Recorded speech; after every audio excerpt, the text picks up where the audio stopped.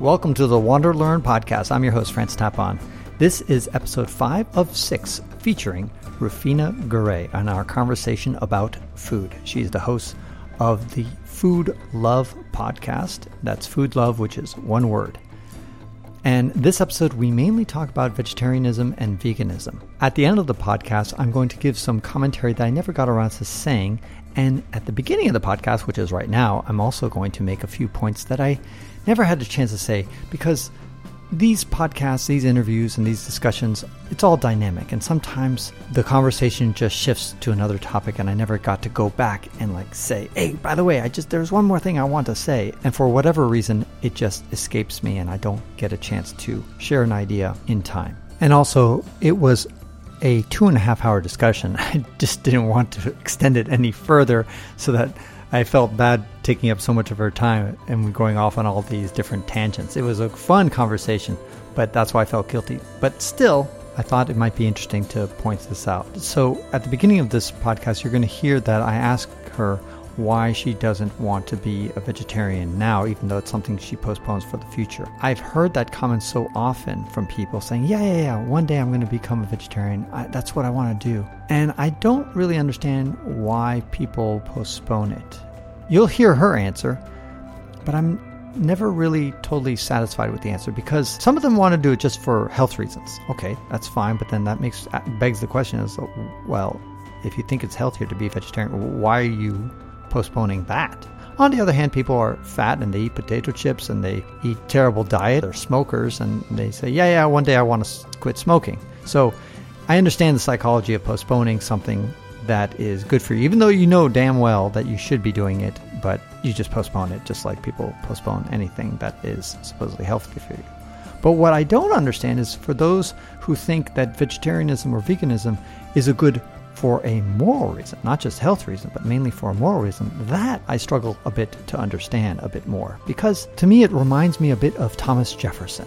Now, I know that sounds like a non sequitur, but Thomas Jefferson knew that slavery was bad. He wrote about it, and he said that one day our nation will get rid of slaves because it's just morally impossible to defend.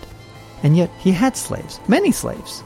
And he really wanted to free them, but he was under such financial straits toward the end of his life that he just couldn't even afford to free his slaves. And yet Thomas Jefferson wanted in the future to free his slaves. And perhaps if he lived long enough, maybe he would have gotten to that point. And it's kind of the same thing. It's like, if you think vegetarianism or veganism is the right thing and that eating animals is wrong, why would you want to postpone that? It's like, I'm a racist today. I know one day I want to not be a racist. I'll do it someday. I'll get around to it. But for now, I'm going to stay to being a racist. When it comes to moral things, you would think that you don't really want to postpone being more moral, because then you're going to run into some serious cognitive dissonance. And I realize that some parents feel obligated to give their children animal protein. One of my good friends said, oh no, animal protein is different than regular protein. Which I've always thought that's kind of bullshit, because really? Do people who are vegetarian or vegan, do they not grow? Are they shrunk? Are they unhealthy in any way? Vegetarians and vegans tend to outlive animal eaters on average. So it's obviously healthier. And you have Olympians who are vegetarian and vegan. Just go and search for Olympians who are vegetarian or vegan, and you're going to get an incredibly long list. And so you don't need animal protein to be healthy and strong and vibrant and live a long life. And yet, still, parents will sometimes say, no, my child needs animal protein because it's just special and different. It's got some magical property that beans and other vegetable proteins don't have. And one more thing, I don't want to have a misunderstanding here. To be clear, I'm not saying or even suggesting that everybody should be vegetarian or vegan. I just look for moral consistency among people. So, for example, if somebody looks at me in the face and says, hey, I don't see a problem with our factory farming techniques, what's the big deal? You know, they're just animals. So, it's okay. I'm like, all right, well, that makes total sense.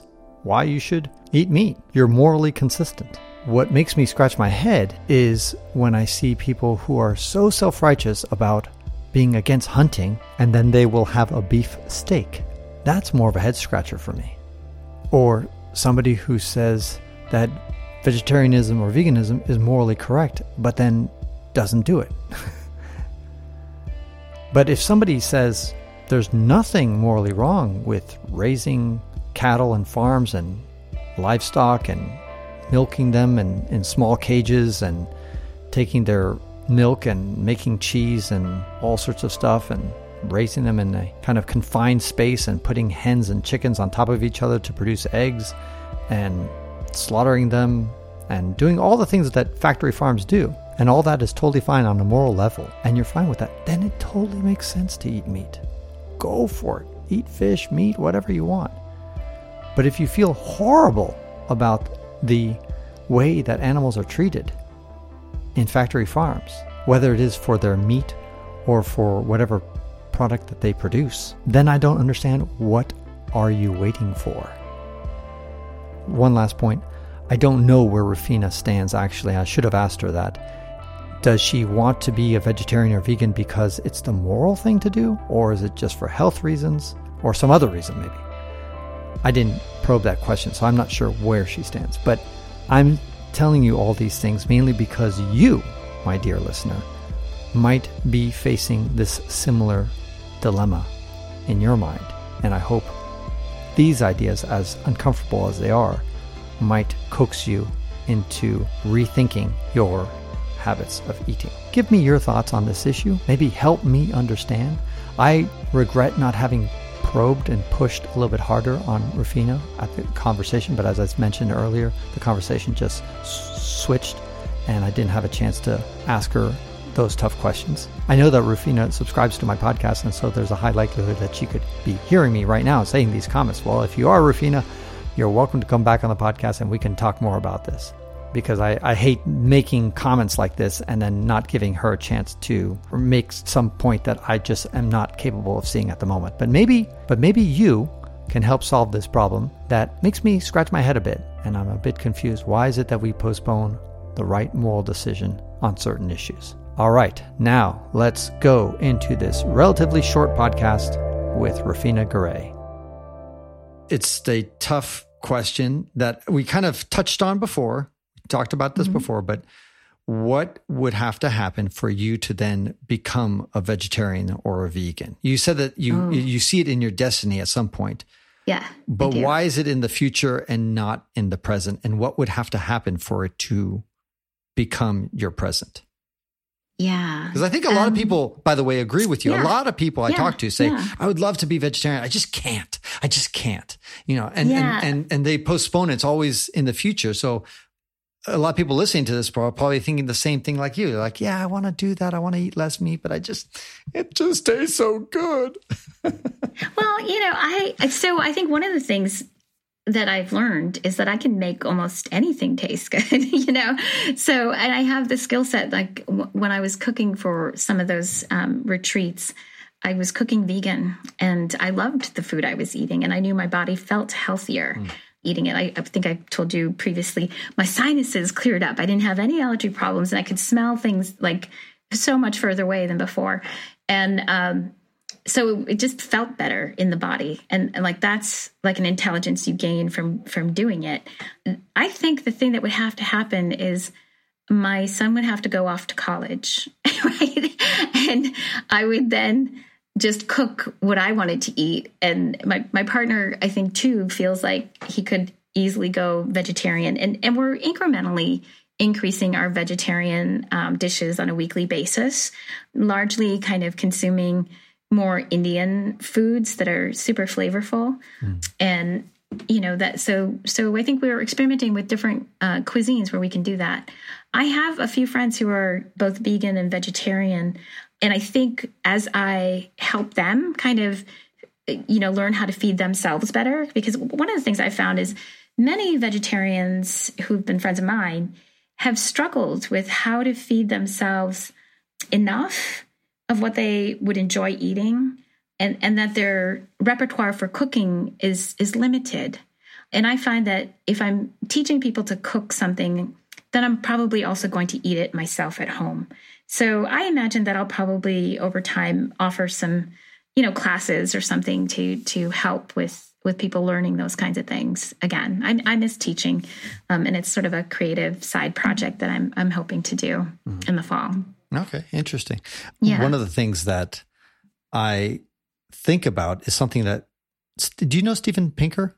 No. Okay, Steven Pinker wrote many books, and one of his latest ones, Enlightenment Now.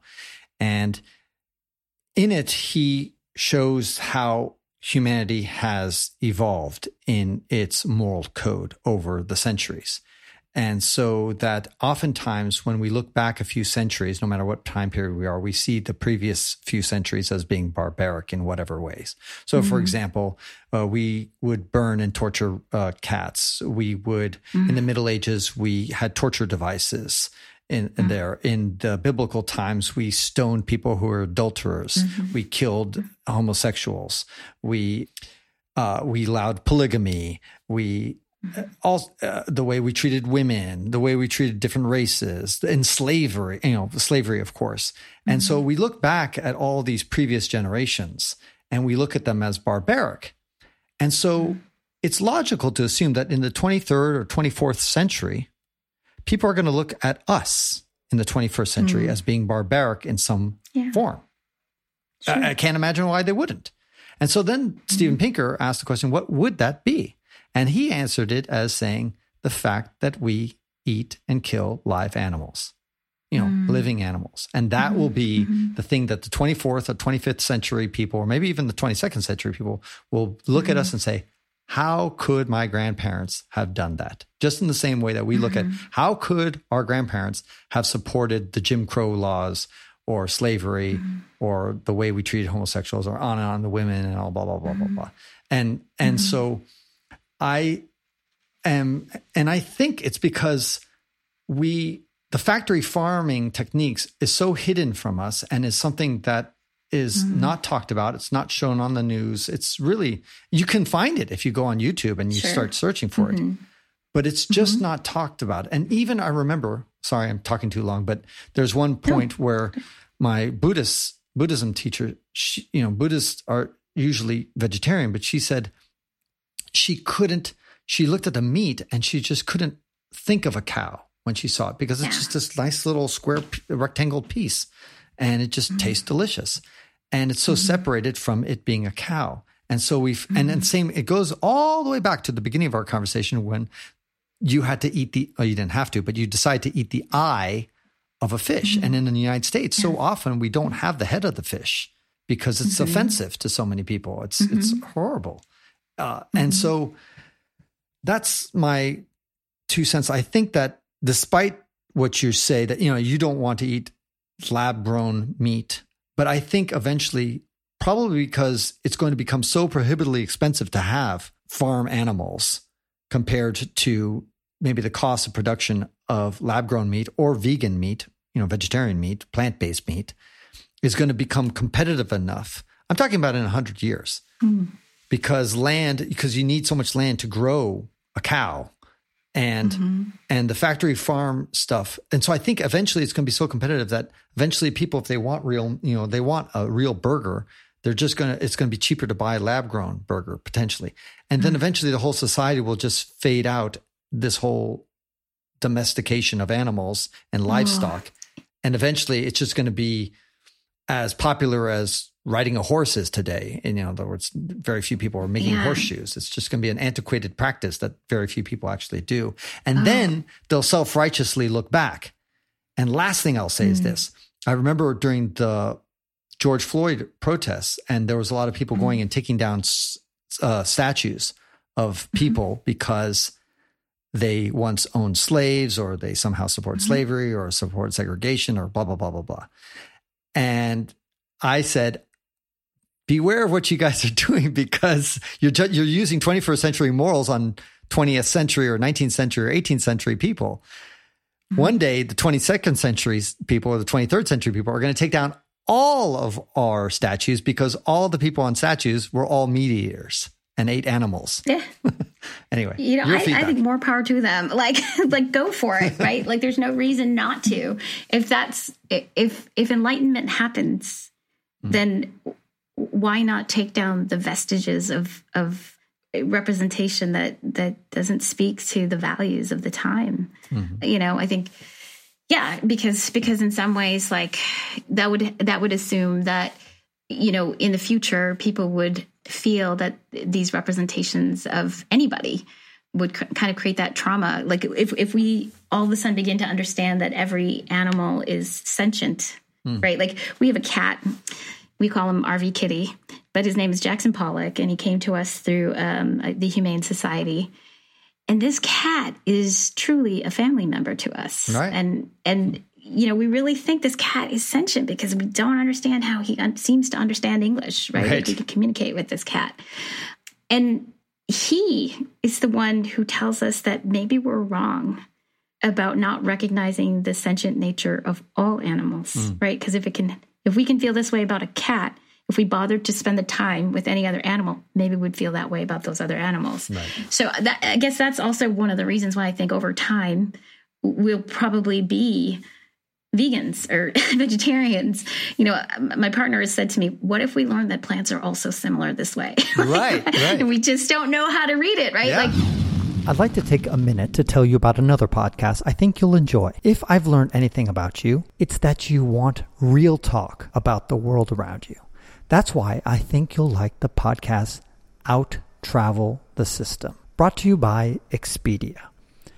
It's taking a transparent look at what it's like to travel these days, whether it's through stories from people who have continued cautiously traveling through the pandemic, or by staying tuned to the very latest news from the industry. Out Travel the System is backed by a solid foundation of data from Expedia, which means it can guide listeners through the best ways to maximize their travel budgets. The podcast is providing inspiration by talking to people who have made travel a central part of their lives, from professional travel bloggers to travel journalists and beyond. This season features U.S. destinations like Chicago, Boston, and New York, as well as international locations like Spain and France. The episodes will guide you through when to go, where to stay, what to do, and everything else you need to know. Look for Out Travel the System on your favorite podcast platform and like and subscribe now. My son watches these different nature science programs, and it blew my mind when I realized there's this chemical signaling, a phosphorescence that is unseen to our eyes, where butterflies can navigate their way like a runway onto a plant. And there's so little we really truly understand with our naked eyes. And that's why I don't get too self-righteous with this thing at all, because I kill mosquitoes all the time. Right. And sure. like, why is that killing a mosquito any better than killing a leopard? I mean, it's just like, and same thing with plants. Again, I don't get very self-righteous and moralistic about it because, like you said, there's evidence that through the roots, plants could be communicating in a certain way. And like I said at the very beginning, I eat meat often when I travel, or animals. And I just don't want anybody to misunderstand what I'm trying to say. Like, there's some people who I think are vegan or vegetarian, and they are so self-righteous and judgmental against other people, very looking down on everybody else. And I think that is the wrong way to try to communicate the message that they want to communicate. Yeah, I think it's nice to give people space to evolve. Right. And to learn their own relationship. When you talk about lab meat being part of the future in that stronghold way for a culture. What does that mean, stronghold way? Like that it is the norm, that's all we're eating. And that if you were to try and get like a regular hamburger that we know today from livestock, right, instead of from a lab, that would be the most costly form of hamburger that you could find. That's a hypothesis. I don't know if that's true. Yeah, right. It's a hypothesis. It's a potential, outcome of the popularity of lab-grown meat, right? It's a potential futurist view of a market sort of succeeding. I would say that it's mistaken in that we forget that the livestock are part of how we steward the land. I understand. So when a cattle farmer like Will Harris does regenerative farming, he's, rotating them through paddocks. Right. And the waste matter of those cows is feeding the soil. Mm-hmm. And the idea, and so I guess this is part of the holistic nature of the health of an ecosystem, if all of a sudden, like we have too much production of cattle, we're eating more meat than we need to eat in this country, for sure. Mm-hmm. If you're going to eat meat, I would definitely endorse eating meat that you're going to find from white oak pastures, regenerative farmers, people who are committed to permaculture or anything like that, because they're considering the whole environmental system. And if, for example, you were to convert all of the cattle farms into laboratories creating these meat, like let's just follow the dystopian view. Okay, I'm going to call it dystopia because for me it's dystopia. If you were to follow that line of thinking, you would end up not stewarding the land anymore. And you would have more commerce, more laboratories, more people working technology jobs. And you wouldn't have people working in the dirt, getting the probiotics from working in the dirt, working the land. I think you'd see an overall decrease in health. Okay. I'd rather see more people. One of the questions I usually ask of people who are guests on the podcast is, what would you like to contribute in to a curriculum in schools, a re-envisioning of home economics that would really help people understand how one could relate differently and better to people from other cultures or people within our own culture or to the environment. Like, how would we have holistic health through that? How would we have greater empathy? And, for me, I think I would say putting people out onto land, right, to work the day of a farmer, to work the day of a cattle rancher, to get their hands dirty again, right, to experience what that feels like, to know in their bones what it means to take care of the land, to take care of animals. Like, I think that would be a great way to have people have a different relationship to their food. I think it'd also be good and to each other to do what I often saw and did in Africa, is to see an animal slaughtered right before your eyes. It's something, when they take the knife, the Muslims have a certain way to cut the throat open, and you can hear the of the animal as it's breathing its last breath, and you see the blood gushing out of their neck. I think seeing that for yourself, and once when I was in Guinea-Bissau, they slaughtered a cow right in the middle of the street. I mean, it was a live cow walking around. All of a sudden, they just started killing it. And doing that and seeing that, I think, which is kind of, Africans see this stuff often, and it's so they're completely in tune, and they're not so disconnected from their food. I hope you enjoyed this episode with Rufina. There's one little afterword I had. I wish I had kind of pushed back on Rufina with regard to the statues of meat eaters being removed. I think she got my point, but in case listeners didn't get my point, which is, I'm not sure it is right to just remove statues just because those people fail to live up to our contemporary morals. I think statues serve a purpose in reminding people of certain individuals who accomplished some amazing feats, and to believe that they should be flawless, or even worse, to believe that they should adhere to our modern moral codes and beliefs is too high of a standard, in my opinion. She kind of took the position, if I understood her correctly, of, if the 22nd century people want to remove statues of all meat eaters, which includes basically everybody who's ever lived, who has a statue made out of them, because I don't think there's that many who were pure vegetarians all their life. I'm not sure if that's right, in my opinion. I don't know. What do you guys think? I would say, go ahead, leave the statues. It was a time period where we ate meat. That was a part of our history. I don't think that I would want to take down a statue of Copernicus, who discovered the Earth revolves around the sun and not the other way around, or take down a statue of Einstein just because he ate meat. It just seems to me we're imposing a moral code on a time period where we felt differently. And morals are constantly evolving. We think that right and wrong is fixed, but definitely is not the case. I've never seen morals in one subject reverse so quickly as in the case of homosexuality and gay marriage and transgender, etc. I mean, it's just been incredibly lightning quick how we have changed on that subject. Whereas Obama, when he began his presidency, he had one opinion, which was mainstream. By the end of his presidency, he had completely reversed, and so had the nation, and much of the world. So I'm unconvinced that we should use these modern moral codes that we have and judge people from a long time ago using those same moral codes. But what do you guys think? Post a message on my website, wanderlearn.com, or send me an email at ft@francistapon.com. Thank you. And don't forget to tune in for next week's episode, which is the final episode in this 4-part series, where we discuss eating crickets and being too attached to things.